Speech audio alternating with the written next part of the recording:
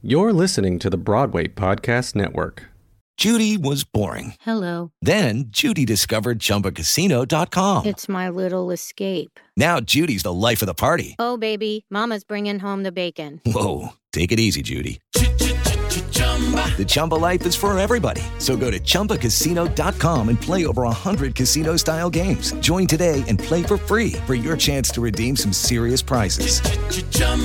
ChumbaCasino.com. No purchase necessary. Void where prohibited by law. 18 plus terms and conditions apply. See website for details.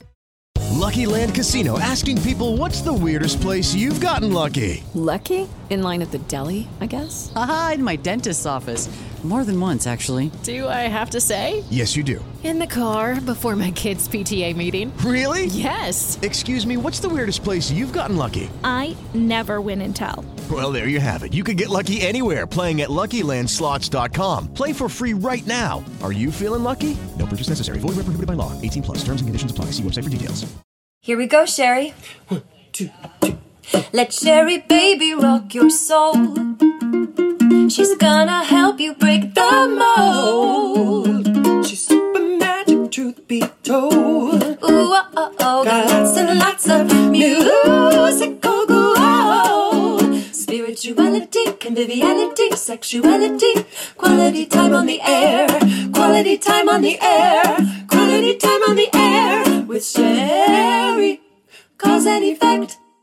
Hey everyone, welcome to Cause and Effect. It is Elijah Caldwell, he, him, his, aka this is Caldwell here, and I'm sitting here with Mother Sherry and Carla Martinez, y'all. Carla, you want to introduce yourself a little bit? Yeah, sure. Good morning, good afternoon, good evening, wherever you are. Hey, wherever you are. Wherever you are. My name is Carla Martinez. My pronouns are she, her. I am a proud queer Afro-Latina, and I am a delegate of the Actors Equity Association, an actor, educator, choreographer, all of the things. So yeah, and I'm happy to be here.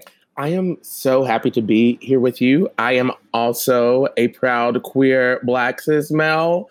And Hey. I say this, I welcome myself into the space and say that these opinions are my own. And I can only speak from the experience that I am an expert in, as can you, right? Yeah, definitely. I am an educator. I am a performer. I am an associate here at Rock the Audition. Mother Sherry is and has been a blessing to me for years and years and years. Same. So, let's jump into it. Well, why wait? Sure. Let's jump.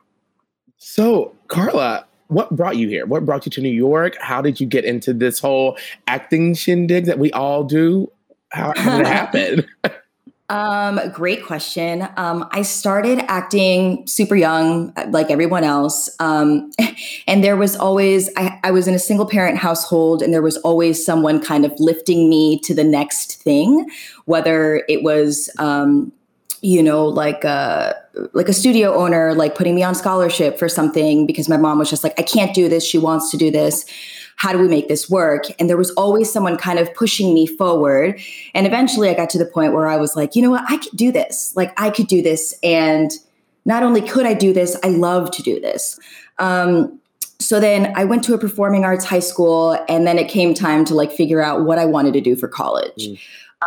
And like many people in our community, my parents were just like, look, like we are immigrants. We don't have money for college. Like that's just not an option for us. So I said to myself, the only school I auditioned for was the Boston Conservatory, right? On a whim, didn't know what I was doing, like had like little prep, no rep. It was trash. And I get there, and I remember in my audition, I said, look, I'm going to be honest with you. I was like 18 years old, and I said, my family cannot afford to send me here, but I want to be here so bad. Cut to, I didn't get accepted.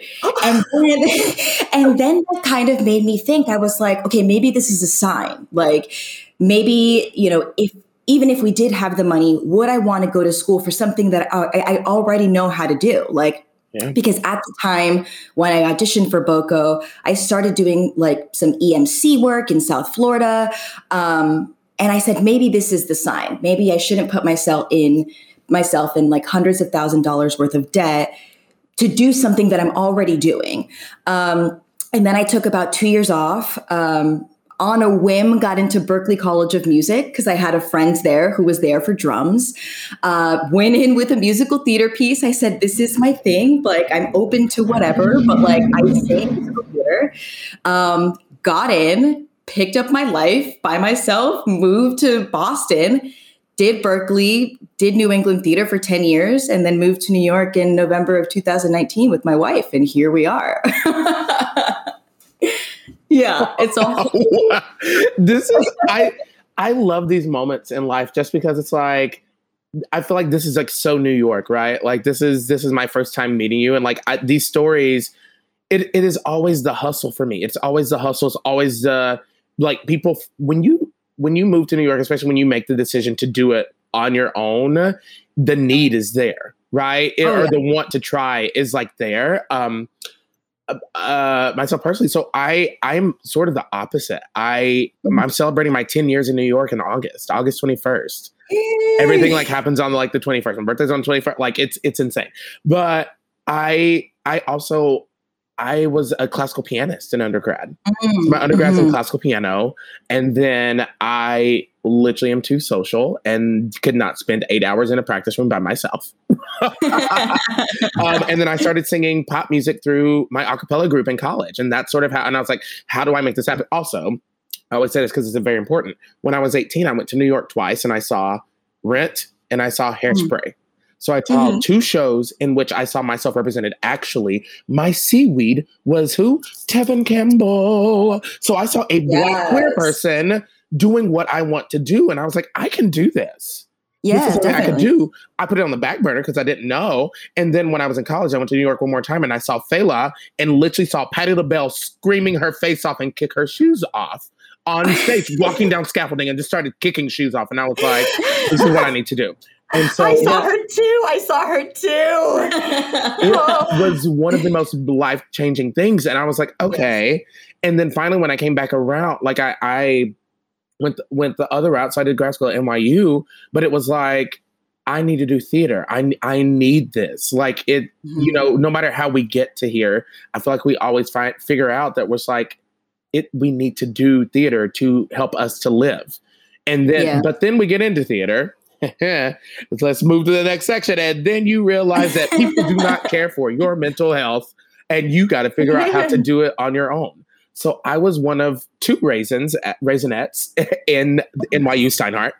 And I said the name. Well, that was true. This is the truth. And, you know, I had many things said to me. I had things said to me like, that Negro spirituals were not classical rap. And that when I was supposed to think of doing things like Porgy and Bess, I was told to think about collard greens and fried chicken and like, you know, like I was told to think about those things. And so I didn't realize until later I was dealing with those things this past summer. This is 9 years later. You know what I'm saying? So it's like, so talk to me a little bit about the mental health endeavors and how people can, you know, how you found your way to that. Yeah. So I grew up mostly having, you know, anxiety, depression. But then in my 20s, because of an incident, I now have PTSD that in the beginning, I didn't realize how much it would affect every aspect of my life. Like I only thought that it would kind of show itself in relationships because that's where those feelings came from. But it's really hard having, and I'm using air quotes because like, I don't think of it like this, but it's really hard having an invisible illness in our workplace. And when I say our workplace, I mean in the theater. Like, you know, it feels really crappy for me to express like, well, I need this, or this literally just happened within the past year. Like I need a heads up if you're going to shoot like a toy gun, like the noise of that. Like, how do you say to somebody, I need this, like I need support, and not like have to just open up this can of worms about like why this is important to me, why I'm making a fuss out of this, et cetera, et cetera. And like, these are just things that like should be expected. I don't know, because like if I were somebody who was visually impaired, I should feel like asking for a large print script is something that should just be given, you know? But when you have like one of these invisible illnesses, like I often find myself kind of going back and forth of like, well, what's important enough for me to make a fuss about, a fuss, air quotes again, and what can I just like work through and get through on my own with my therapist and like make it work for, you know, the remainder of this run. And I think that's the hardest part, is just kind of finding the balance. But I mean, that's every part of this business. Like, it's almost like you're damned if you do, you're damned if you don't, because there are so many things that we all want to speak up about, that we should be speaking up about, but we can't, because we have been gaslit to believe that if we speak up about something, we are problematic. You're going to be put on a blacklist. No one's going to want to work with you because you ask too many questions or you have too many demands. And I think that's what I've been struggling with, both in the workplace and also as a delegate of the union now, being in these predominantly white spaces with this language that wasn't meant for someone like me to understand. And then kind of like going down the rabbit hole, being like, well, wait a minute, like, why is this so hard for me to understand? And you know, if I asked for an extra training for the delegates, like, am I being problematic? Like, if I say to them, look, you haven't given us these resources, how can we show up for our membership? Like, am I labeled as like the angry brown girl? There's so many things that like come with of speaking out and asking for support. It's so, I love how beautifully you put that, because so a little background about me. Both of my parents have their masters in counseling. I grew up with therapists. Okay? I grew up with therapists growing up. I a lot of times had therapists where, you know, I was like, can you just be like, nah, that kid sucks. Like, I want you to be the parent that's like, no, you're, you know. But that being said, like, so I've always, mental health and things like that have always been okay. And where I ran into trouble, I also grew up, my parent, yesterday was my gotcha day, as Sherry knows. And so I was adopted by two Black folks. So my family, my house has always been very Black as fuck, to be blatantly said. And that's where I found issues, was when I was just being my Black self, and it was a problem. And then also, like, the question I have that now that like people are looking for people of color, okay, so you can plop us in these places. And if you're not used, if you didn't grow up in a predominantly white society, I did. I grew up in predominantly white institutions. The first college I went to was UNC Chapel Hill. The second one I went to was NYU. Okay. Like, I've grown up in predominantly white institutions. But like, what are you doing to make sure that these institutions are safe now that you are looking for POCs? So now you're about to plop us into a place where it also then may not be safe. How do we protect ourselves? And if we say that what we need for how to be comfortable, how to feel safe, will that make us problematic, or will we be too demanding? Should we just be happy that we got the job? That has been said to us one too many times. 100. Yeah. Like, we should be grateful for the experience. And it's like, well, wait a minute. Like, I just had to get into an argument with a wardrobe person about how my tights don't match my skin color. And they see it as being problematic when I'm out in these lights and my legs look like they're floating in space. Like, you know, and it's like stuff like this that I'm just like, I don't understand, like, why asking for like a basic need is so problematic, you know, and it often comes with people of color. Like, and of course you've got these, everyone on the crew, especially in places like New England, I mean, everywhere, but definitely in places like New England, your whole crew is white. So to have these conversations and then for people to feel threatened, like you're trying to tell them how to do their job, it's like, it's a whole thing that like the system needs an overhaul. And the system needs an overhaul because now people are crying out and saying, this is the way that I was treated and I was traumatized. Like, it's not like I was offended or I'm really sensitive. It's like people are traumatized from these experiences that that shouldn't be happening in any workplace, but especially in ours. We're artists, we're empaths, we're, you know, we feel for each other that in a way that shouldn't be, you know, labeling people as problematic for expressing what they need and expressing for what is right and fair, you know, advocating for that. There's so many specific instances that I'm thinking about just from my own experience. So I'm from the South, and this surprised a lot of people. I've never actually done a show in the South. Mm-hmm. I've never actually done theater in the South, but I can't imagine what it would be like to like, what if I was like a tap dancing person? Like I can't tap, but like if I was one of those things and I had to go do White Christmas in somewhere in the South. Do you know what that experience would look like? It would be scary. Yeah. You know, like first it would be terrifying because we would literally, and this is what, and I talk about this with Sherry all the time in terms of, you know, the new programs that we're talking about in terms of pop rock, in terms of musical theater. You have to look at the culture. Right? Mm-hmm. My culture is going to look different than Sherry's culture is going to look different than your culture. So like if I'm doing some show set in the 50s, we need to look at my hair. We need to look at my clothing. We need to look at where was I from? Because that's going to be very different than where Carla is from and where Sherry is from. Like that's my, and that's my issue with a lot of shows when you, and I'm not going to call them out by name, but like when you just plug in people of color and you don't change the narrative or talk about the narrative of this is not how my Black self would talk to my mother. This is not how I would get away with something set in a predominantly white institution.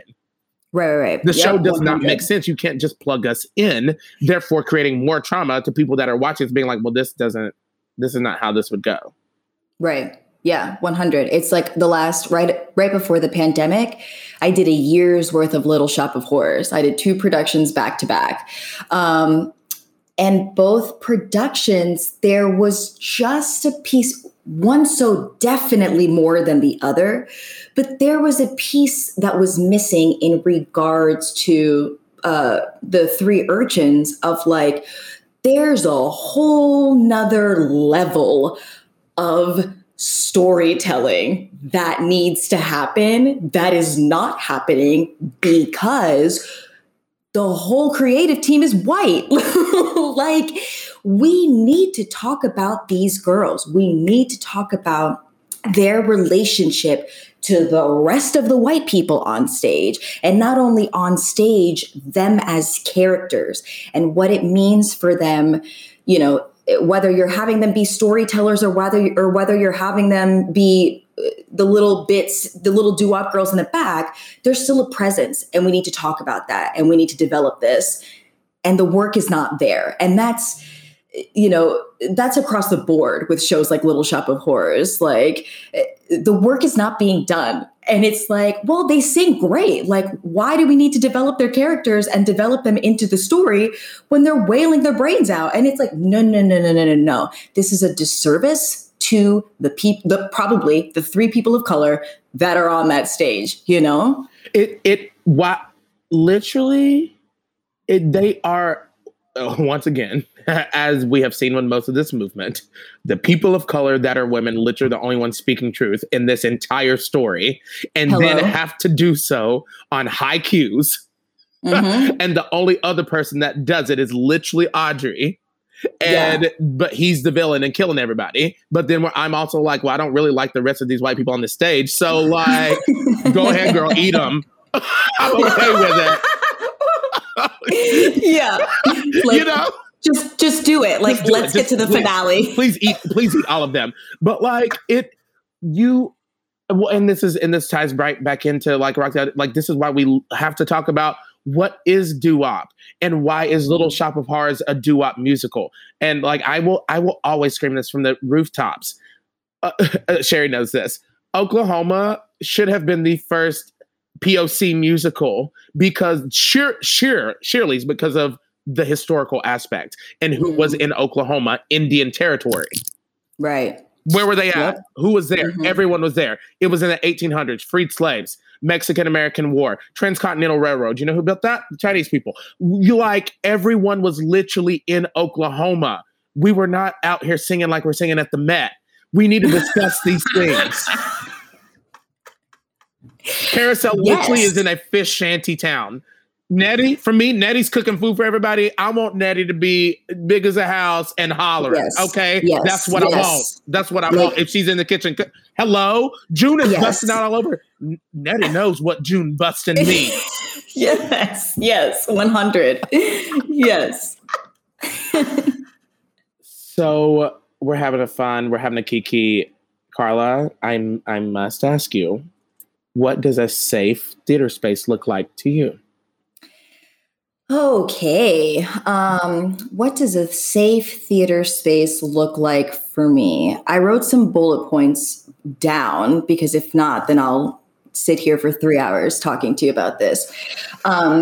So let me give you just a quick backstory of how I came up with this list and where the fact is that I got it from.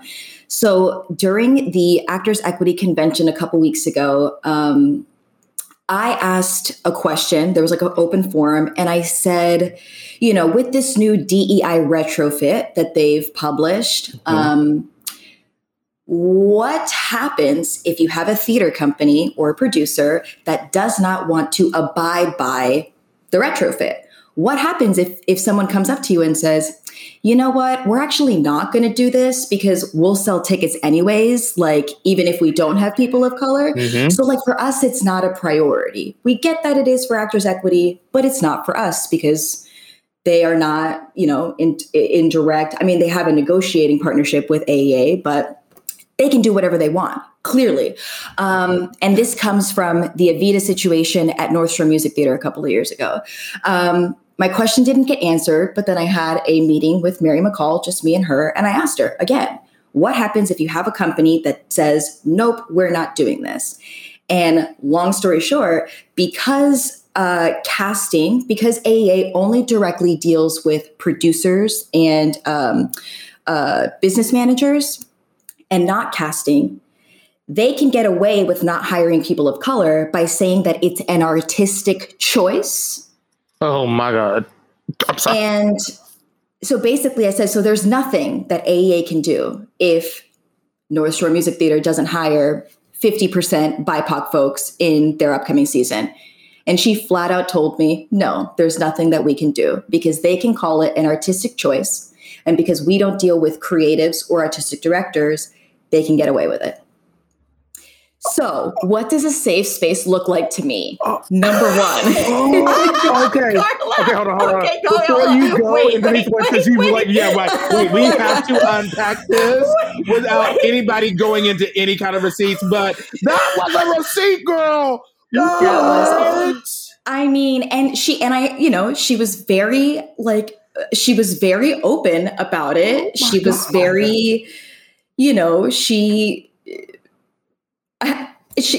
I was gagged. Did she have any emotion about it, or she just kept it boardroom? Sherry, I don't think it mattered if she had emotion behind it. She literally said it doesn't matter. I mean, well, I guess what I'm saying is, was there any room at all after this that no? I mean, I could see the frustration because it does sound like this has happened before where they have gone back, because remember they introduced a self-identify thing in the portal and what they were going to do with those numbers, because she says that the numbers are so specific, she can narrow it down to how many women were hired in a show, in a season, how many non-binary folks. Like, they have the numbers so tight that they could literally just go back to any theater and say, look, these are the numbers from your previous season. Like, you said you were going to do this. You put up a black square after George Floyd was murdered and said that you were going to make this huge institutional change, but you're not doing that. And so it sounded like this has been something that they have been going back and forth on for a really long time. In the Evita situation, she said that she spoke to, some leadership at North Shore, and they were basically, for a lack of a better word, told her to go kick rocks. They told her to buzz off, because for them, like, especially in New England, where there are so few theaters, especially LORT theaters, like North Shore is one out of like maybe like 4 or 5 in the whole area. Like, and this is like panning a bunch of states, you know, their audience does not care. They do not care about seeing people authentically represented on stage. And so there was emotion in her, but it was more of like exhaustion, because it sounded like this is something that they have been dealing with, that there is no way out unless it is written into the contract, whatever the wording is, because right now it's a permissible bargaining point as opposed to a mandatory bargaining point. A mandatory bargaining point is like wages, health insurance, pension, those are mandatory. But anything regarding like, you need to hire 25% BIPOC per season, that would fall under permissive, which means that they are not required to address it. Like, they are not required to implement that, because it's a permissive bargaining point and not a mandatory one. So what we need to do is rewrite these contracts, get all of the white people, the old white people, off of the committees for the contracts, and start getting brown people in there to negotiate their own language so that we have accountability, which ties back to, what do I think is safe? Accountability with producers and companies. Number one, full stop. There needs to be accountability, because right now it's a free for all. It truly is a free for all.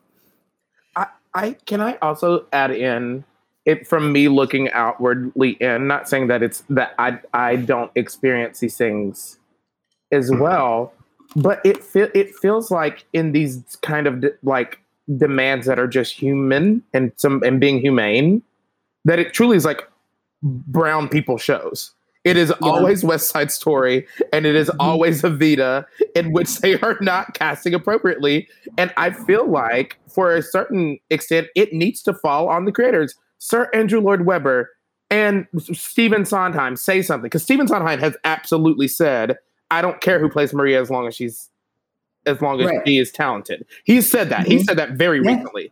Andrew Lloyd Webber hasn't said really anything, but like, baby, it's about Argentina. So the folks are brown, whether they are from Italy or not. It's South America. Right. Am I crazy? No. Do I? And like, someone slid into my DMs, actually, because I went on this whole rant on my Instagram about it. And someone, you know, brought up the argument that Eva Perón had like blonde hair and blue eyes. And I'm like, by saying that Argentinian people are more white and European, which there is a large portion that are, you are completely erasing a group of indigenous people that were in Argentina. And it's about the culture and not the color. The culture of these people is rooted in indigenous, Latinx, et cetera, et cetera. And sure, we can have the whole conversation about white passing, whatever. Sure. But for everybody to cast Evita with all white people, it's always all white, is wrong. Is wrong. And by not even letting people of color in the door, which is what happened at North Shore, you are essentially erasing history of indigenous people to the land. And like, and so I politely tried to tell this person, like, yes, I hear you. Yes, and you're wrong. It is important. And like we need people of color in that ensemble, full stop, you know?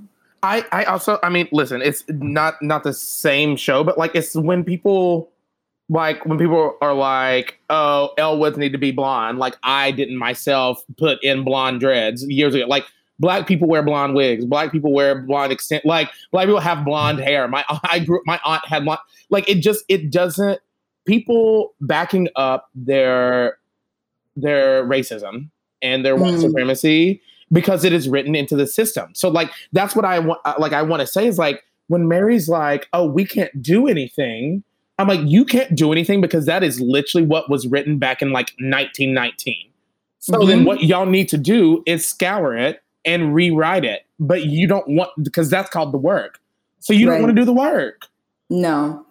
And the people, you know, What I will say about this group of people, I appreciate the people on council. I do, because I mean, I thought our job as delegates was difficult. Council is a whole different ball game that they're volunteers, and people forget that, right? People think that they're out here getting paid to just like sit around on these Zoom meetings all day, whatever.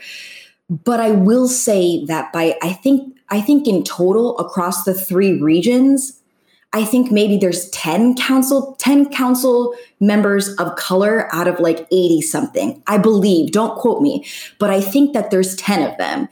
And it's like, this is the problem. We've got people on council who don't understand membership at large. They understand membership to what it was. I mean, some of these people have been on council for years. Like, it's not the same union that it was even 5 years ago. You know, it's not the same union that it was 12 years ago. And like, when you have people who are so used to doing things a specific way, leading negotiations, you know, leading these big decisions that they just can't wrap their heads around, like, it is a disservice to the members. Like, and we shouldn't have to get on here and like make resolutions about racism and safety, right, and get it passed in order for people to stop being racist, to stop saying these microaggressions, like all of these things. Like, we shouldn't have to be creating resolutions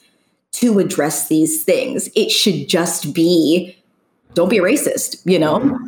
Can I just pause and say, not being racist literally takes less energy than you out here trying to cover up your racism. 100. Like, I really don't get why. It's not laughable, but to me at this point, it's laughable that I'm literally having to watch in the year of 20 and 21 of our Lord. That's what I believe.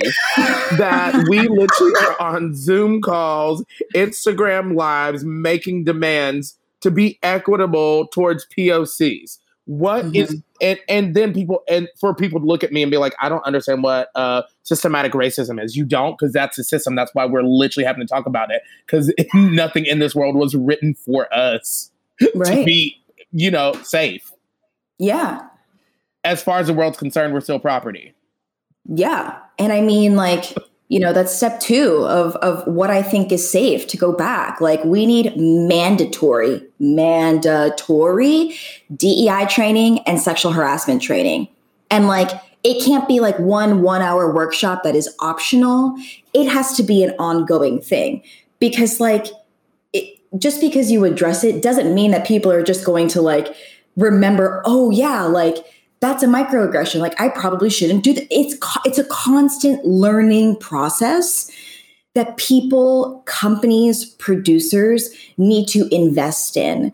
So like, and also like AA keeps saying, you know, there's this hotline, right? Like, where you can call about and express your concern if you've been harassed, if you've been whatever.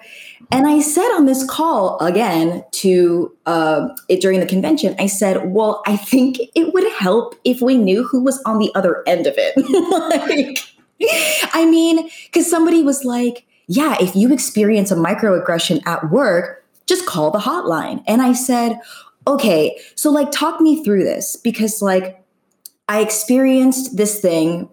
The thing was a microaggression. You know, I was working on a show, and I went up to hair and makeup, and I said, how would you like the hair for the African ensemble? It was a Little Princess, which is a gag of a show. Lipas? Yeah. It was Lipa's Little Princess. And the hair person, literally, I kid you not, there were multiple witnesses, looked at me totally serious and said, oh, honey, I don't specialize in ethnic hair. And I said, oh my God. I took off my mic. I took it off. I gave it to my choreographer. And I said, I am not going back on that stage until this gets addressed right now. And in that moment, I was like, who do I call? Right? Like, this is a problem. Like, this person is getting paid, but also just like kind of said this really horrible thing to me. And now I have to it was a whole thing. So then I used that example at the convention and somebody was like, just call the hotline. And I was like, well, who's on the end of the hotline that is going to understand why this was so problematic to say this to a person of color? I'm not going to go and spill my heart out to like some random white person who's like taking notes and is like, okay, like we'll get back to you. And they were like, oh, well, I'm on the other end of it. It comes directly to me. I'm a Black woman. There's also this other woman that it goes to. And I'm like, okay, but what are the names of these people so that we know? And why are we not telling membership that? So that way people feel more comfortable calling the hotline, knowing that it's an actual person and not like some like recording system that like you may hear from somebody and you may not. And it's like stuff like this. The communication with membership is horrible. Like it needs an entire restructuring to make people feel like they are connected to their union, and they haven't figured that part out yet. So can I also interject here and say that like normally at a job, when things don't go correctly, so they've established a hotline, right? Hotline, great, that's well and fine. Why have we not established HR for the union? There is literally no human resources. Every job that is, when you have to deal with something, you go to human resources, and that's how people get fired. Right. The reason why nobody's getting fired is we literally do not have HR. If I can say that, if I am in my understanding, and I've been looking into it, we don't have an HR. And there's like 20 million people that you could go to, hoping that one of them has the answer. So it's like, when I was having a problem as DC on a show that I was doing, I'm like, do I go to the artistic director? Do I call the business rep? The business rep just told me to call this person. That person just told me to go to like the HR of the theater. That person told me to go back to the union and talk to the committee chair of blank. And I'm like, oh my gosh, somebody just please answer this question for me. Why is this so difficult? And that's part of the reason why people don't speak up, why people feel like they have to sit with the discomfort of feeling unsafe because nothing is clear. Like there's too many cooks in the kitchen and not like a clear, like a flow chart, if you will. We're visual learners. Give me a flow chart of like who I go to if I have blank problem. And like, there has to be more, like, not even transparency, but clarity on that, because the union loves to say, just go to the portal. Just do this. Just click on the portal. Tired of the damn portal, girl. I'm tired. I'm tired of going to a portal. Tired because you think that it's going to be there and you have to click on 50 other pages when you just have one question that needs to be, asked. But it also does it not seem like they don't want to answer the question then at that point? They want you to get tired and be like, okay, well, fuck it. I'm done. I'm done looking. That's what they want, is what it seems, if you're going to tell me to go to some portal. Right. And I'm just like, we can't do this anymore. Like, we need a complete makeover, like a true restructuring of the communications department. Because there are a number of things that are problematic right now that we're still, that have still been unaddressed, specifically the AAA convention. But moving forward, we're all screaming for more communication in a way that feels authentic, in a way that feels, that comes with empathy, but it's also black and white for them, that they just don't have the capacity of being real with us, and just saying, we don't know. If they don't have the answer to your question, they are so afraid of saying, we don't know. They would rather tell you, to go on the portal or to do this or to join a committee or blah, blah, blah, blah, blah, as opposed to just being real and saying, we don't know, but we'll get back to it. We'll get back to it, but we don't know. I feel, and this is me outside looking, I'm not a delegate. I am I am a member of the Actors Equity, as is Sherry. And as are you. And so I And maybe this is just my black ass self being like, it seems so simple because like it always just seems so simple and they don't want to do it. Right. Like I don't, how hard is it to make DEI training mandatory? How hard is it to create an HR? How hard is it to be like let's address the actual issue? Because like every actor that I can talk to can name you the issues that's wrong with AEA, except for the people running it, apparently. Right. Yeah. I mean, that's a great question. And the answer is it's complicated. Why? Because of situations like this whole Evita thing where they say this is the language, but we can't force them to do anything because there's no accountability. In my mind, I said, well, if North Shore Music Theater is coming out here like flat out saying, you know, it's not a priority for us to cast diverse. He's literally on. He's on record. They said he is on record saying that. So in my mind, I when I talked to Mary, I said, can't you just pull their equity contracts? Like, can't you just like allow them to like not have equity members in their productions? Which, yes, is taking the work away from folks, but at the same time, especially in the case of North Shore, white people, they have to step aside. Like it is what it is. And Mary was like, no, I wish it were that easy. But because it's not written into the contract, the LORT committee has to renegotiate that contract. Then it gets sent to a board of all white men. Then the old white men have to either sign off or blah, blah, blah on it. Then it goes to somewhere else. So there are multiple steps that come with these decisions that we as members don't know about and that I didn't even know about being a delegate of the union until I asked the question. I'm like, just don't give them any more contracts. And she's like, I wish it were that easy. But it's not because it's so layered and there's always, for every one kind of, you know, possible solution, there's like 100 action steps and it's part of the work. Yeah. But when it comes to legal stuff, they can't because legally they can't insert themselves in places, et cetera, et cetera, et cetera. So it is, unfortunately, this is number 3 of what it looks like to be in a safe workplace. It's up to the members to educate themselves. And one of my biggest things when I ran to be delegate was member education, even if it means that I'm talking to like 100 people on my Instagram of like, did you know that you do not have to sign a contract in that? Because lately, I feel like I've been given contracts the day of the first rehearsal. Yes. And I have to sign it and give it back to them.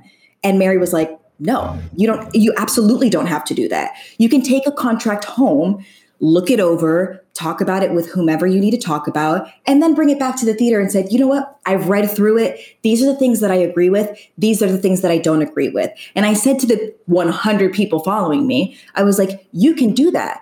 I also asked Mary, I said, in regards to accountability, since clearly it needs to be the members who are holding these people accountable, I said, do I have the ability legally to ask if there are people of color both in the cast and on creative, or if I'm the only one? Because if I'm the only one, you are hiring somebody to take care of my mental state while I deal with all you white people, like point blank. And now, listen, come on. I said, is that legal for me to ask them if there are other people of color, both on creative and in the cast? She said, absolutely. And I said, great. I will be shouting that from the rooftops. Yes. I told every AAA member that follows me, this is how white people show up. When you sign that contract, because it's not going to be us going back to work anytime soon. No. Because what's coming back right now? Mamma Mia, Grease, like all of these shows that like historically do not include people like us. Those are what's coming back because the summer's coming. Everyone wants something fun to do. And I said, this is how you show up for white people. I said, this is how you show up. When you get that contract, you go through it. You ask producers, whomever, general management, whatever, if there are people of color, because if not, you don't do the show, period. That's me. that is what I expect of everybody else, because that's what needs to happen. You know, we need to educate ourselves, because right now where the union is, they are not capable of giving us the information that we need to safely go back to work beyond COVID, beyond, you know, knowing that a company has a brand new HVAC system, beyond knowing that this company wants everybody to be fully vaccinated. No, I want to know how I'm going to be protected as a woman of color in a predominantly white space. Yes. And I want to know that if you are not going to do the work to, you know, follow up on your black square or whatever you did during, you know, last summer, then I'm going to put you on blast, because you are not someone that I want to work for, nor should anybody else want to work for somebody like that. What I love is in this pause that we're still in, whatever, is that we have gained the agency and the audacity. I will be audaciously Black, and I will have my Black ass agency as well to be like, who all these questions that you're asking us, right? That you're like, this the third point of making a place a safe space, right? And seeing that people, so like with this, like the March on Broadway and all these things that people are like, well, everybody's focused on Broadway. Why are we not focused on the regional houses? I was like, because the regional houses are going to take a lot more from a lot more people who are really less willing than Broadway is. I get it. I honestly get why we're focused on Broadway and national tours, because where are we going when we go to Alabama and Texas? Do those people want to change? Have they changed in 400 years of living? Right. And I think about that too, you know, as someone who works primarily in the regions, as we call it in AA world. You know, I primarily work in New England because I want to, because I am so invested in a tight-knit theater community that has a lot of work to do, 100. But at the same time, there are like bits and pieces of glimmer and hope that I see. Like, I am so obsessed with places like Trinity Rep in Providence. Yes. Love Trinity. They are moving mountains in comparison to places that are in downtown Boston. And like, I see places like Trinity literally doing the work, and that makes me hopeful. But at the same time, Trinity has an acting company of like 20 something actors. And it was the BIPOC actors that stepped up and said, we need change. We need change, because like there's no reason for a place, especially in Providence. Like it is such a beautiful, beautiful community of people of all shapes, sizes, colors, etc. There is no reason why we are not supported in the way that we should be. Because we have the resources to, you know, they're a bigger house. So like, I think of that and I'm just like, that is the hope that I crave, right? That like gives me the fuel for fire. But at the same time, like there's also a part of me that's just like, oh, like these places out here in like Western Mass, like, you know, in New Hampshire. Oh my God, I did Dreamgirls with a group of people in New Hampshire right out of college. And that was wild. Where? Can I swear? Can I swear? The company? Yeah. Interlakes Summer Theater. I remember that. I auditioned for that one. I did not book that, but I was in Mount Washington Valley and did Men of La Mancha and was Mitch in Spelling Bee. And baby, when I tell you, I was the only Black person in the company, and I had to play the Moors, plural. Oh, sure. I was like, this is the Moor. I'm a Moor. I'm one. I'm one more. Yeah. Yeah, I mean, it's stuff like that it was like, and of course, you know, Dreamgirls was the second show. They did Ain't Misbehaving right before. Of course. But it was the second show. It's the Black season. It's the Black season. Then the third show was Les Miserables, and all the Black people left. Like, I'm like, wait, where are all the brown people? It was like me and like two other people. And then a whole bunch of white people were like, we're here for the summer, like summer stock. We love it. And I'm like, whoa, what a culture shift to start with Ain't Misbehaving and Dreamgirls to then go to like Les Miserables. It was wild. It was truly in Meredith, New Hampshire, of all places. Like there were no brown people anywhere in sight. People don't realize this. And this is just my experience. Everything that is a show for me on my resume right now, and it's like 10 years in the making, has something to do with me being Black. Mm-hmm. Yeah. In grad school, I was Amor, like I said, and then I was Mitch, who was normally Black, the comfort counselor. And then when I graduated, I did a mini tour of Smokey Joe's. Okay. Yeah. And then from there, it was just like black, and I don't mind that. But when we're out here being loud about being POCs and our experience and what does most of our resumes look like, and then we're in these spaces doing these Black shows and nobody's talking about the dramaturgy of it all. Right. Yeah. Or how to be safe. Or when you do a show that literally, we teach this in Motown. When you do Hairspray, you literally are creating segregation. Mm-hmm. You will literally have the white cast on rehearsal one day and the Black cast on rehearsal one day. If you don't bring the company together and be like, we know that like tensions, like you, to build a real show and the truth out of the real show, you got to talk about segregation. Yeah, for sure. And not just create segregation and then hope that we're mentally okay to prepare to deal with it. Right. Yeah.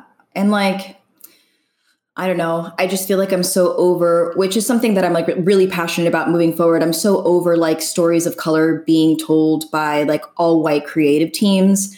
I think about this beautiful, beautiful production that I did of a show at the Huntington a couple of years ago.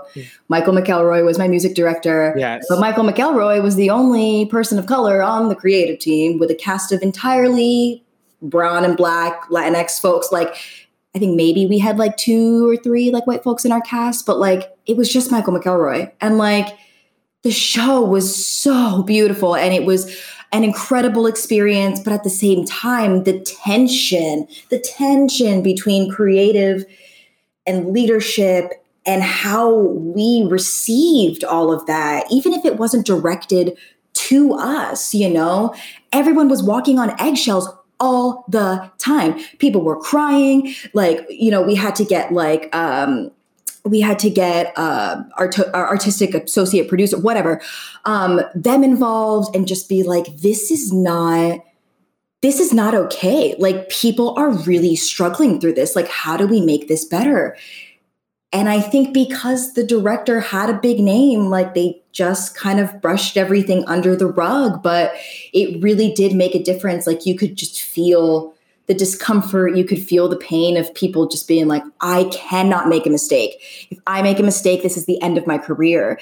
And it's stuff like that I'm just like, why? Like, at that point, when you're the Huntington, why was it not a priority to get more? Because they have the resources. A lot of these smaller companies are saying, well, we just don't have the money to pay for, a Black choreographer, like a Black director, because we have to find these people because they're definitely not in New England. So we don't have the resources. And it's like, when you're the Huntington, like, why aren't you doing that? Because you do have the resources.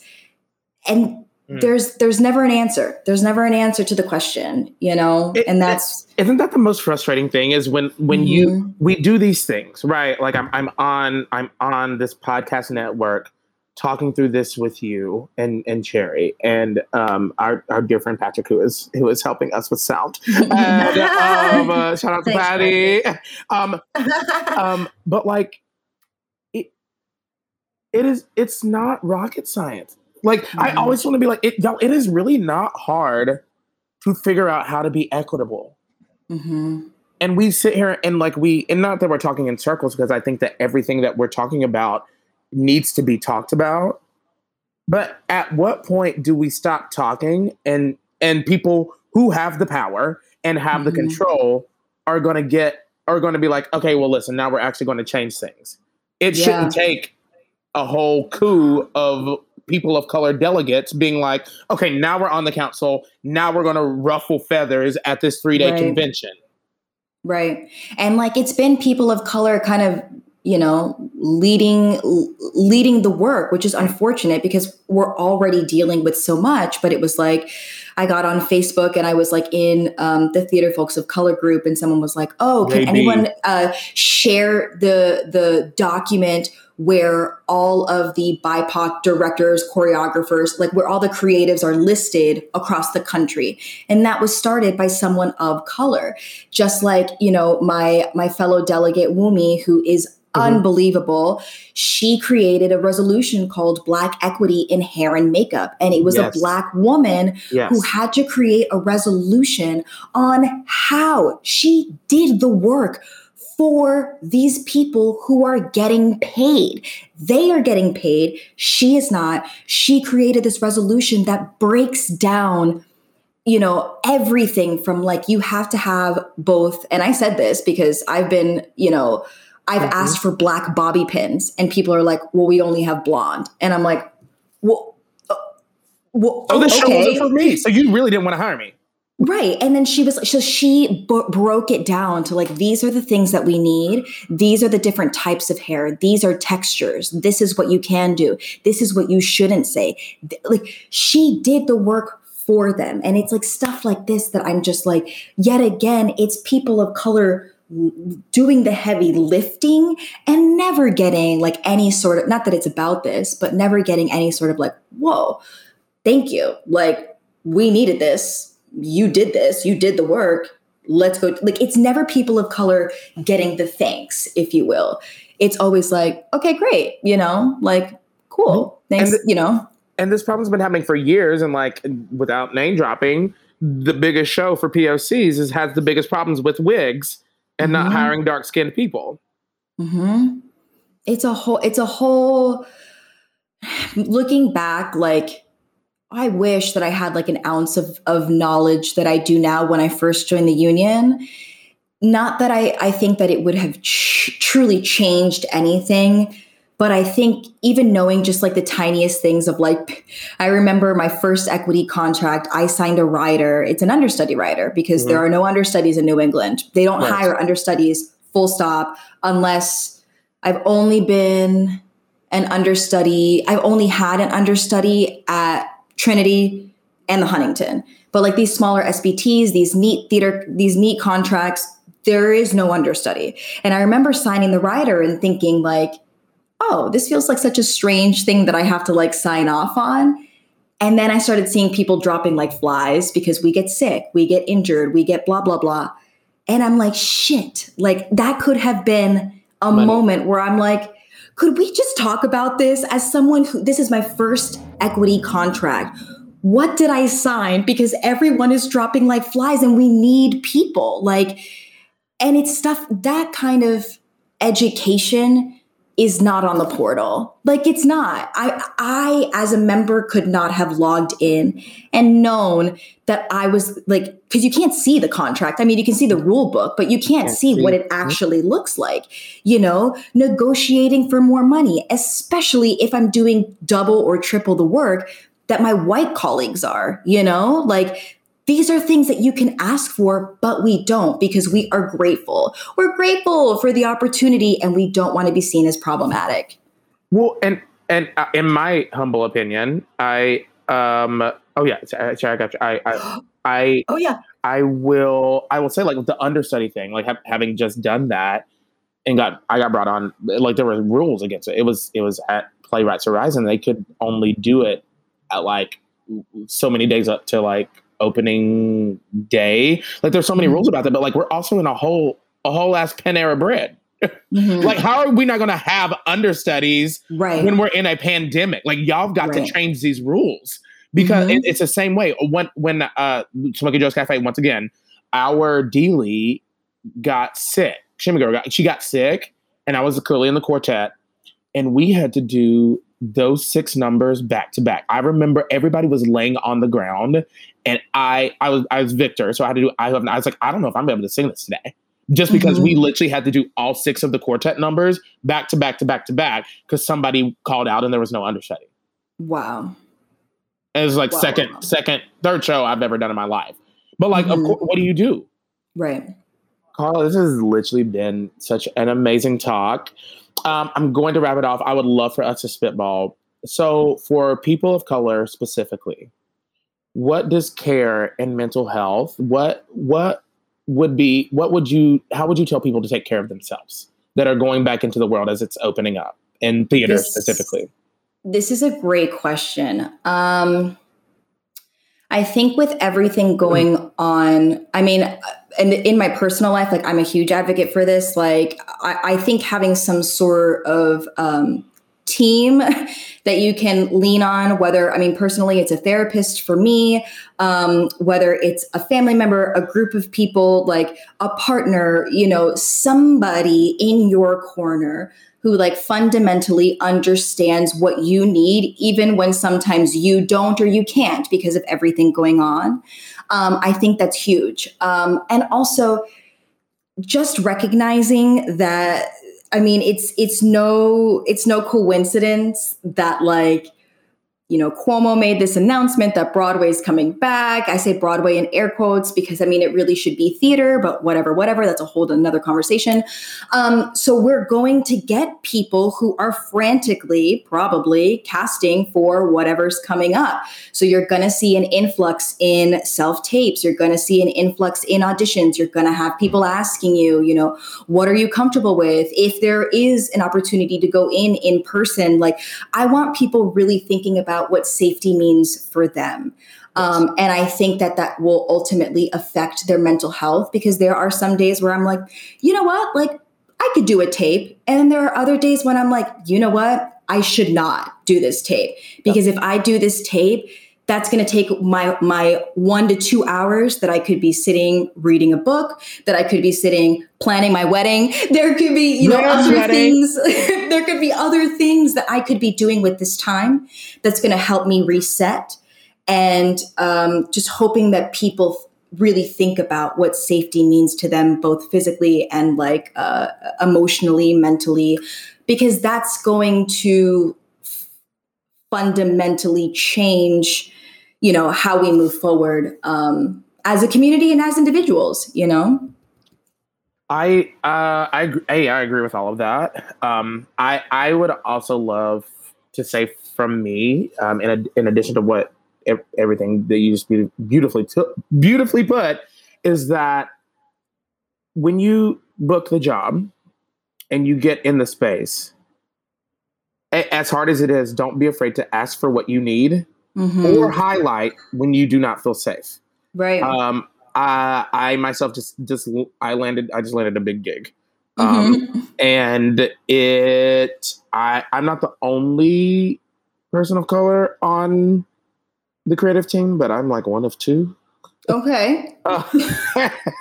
And like, you know, got added because there was a short list and I made this short list and I worked hard to like be on these short lists and things like that. But like, if I roll up into a room and I don't feel safe, I'm going to go to somebody and be like, this is not safe for me. Yeah. I need to speak to somebody, and I should be able to do that. And I think everybody should be able to do that without the fear of getting blacklisted. Being blacklisted needs to be an archaic term that we don't use ever again. Yes. Being 100. Safe needs to be number one. Equitable equals safety. That's what I think for everyone across the board, behind the table, in front of the table, blah, blah, blah, blah. So I think that I would challenge everyone to, if there is something that you need to feel supported, ask for that. Yeah. And also, listen, I know that people have to pay the bills, but also don't be afraid to walk away from a gig. I think that as scary as that is, dealing with decades of mental health and trauma as we see our elders doing because of that's just the way things are. No, it didn't have to be that way. Right. And we are demanding it that it's not that way. Walk away. Yeah, for sure. Because it will definitely make more of an impact where you're like, well, yeah, I walked away from that gig because it was not safe for me. Right. And everybody's level of safety is going to be different. I think grace for yourself, grace for others. Yeah. I saw somewhere and I've taken this, so I can't credit who I got it from, but I keep saying that I'm practicing radical grace for myself I love that. And for others. Because we all make mistakes. And I also say, you don't know what you don't know. And there's so much that people running this shit and this ship don't know. Yeah. That we might actually. Right. So, I mean, I guess that's sort of final words on that. Carla, it has been such a joy. Thank you so much for coming and sharing. Where can we find you on Instagram? My handle is _CMDENICOLA. So it's _CMD shoot me a little friend request and you can hear my ramblings about my cute wife or my delicious little cats. Or, you know, if your taste is AEA information, there's some of that there too. So, baby, listen to potpourri. we got a buffet, okay? And once again, I am Elijah Caldwell. You can find me at This Is Caldwell Official on Instagram, and of course, you can find us on Rock the Audition at Rock the Audition. Share, baby. I would love to thank the Broadway Podcast Network for having us. This has been such a delicious morning. Y'all, my week's about to be great. This is how I started. This is my Monday. This is the first thing I did today. All right? Y'all, listen. Take care of each other. Keep washing your hands. Keep being safe. Keep yourself safe. Keep your mental health safe. Keep being physically safe. We love you, and we'll talk to you soon, all right? Thanks, y'all. Bye, y'all. Bye, everybody. Bye.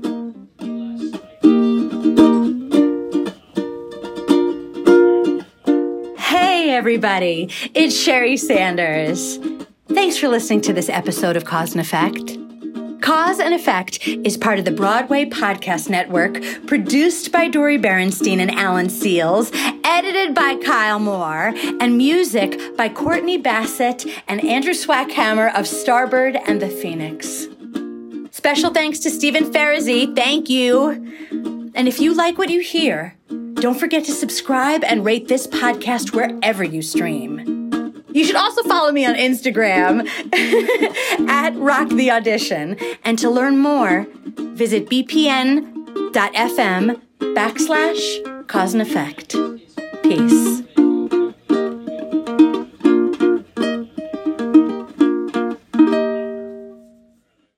Hey, it's Leslie Odom Jr. here on the Broadway Podcast Network to tell you about the Rise Theater Directory, a program of Maestro Music. Rise is a national online resource designed to connect and empower backstage and administrative and creative theater professionals from underrepresented backgrounds.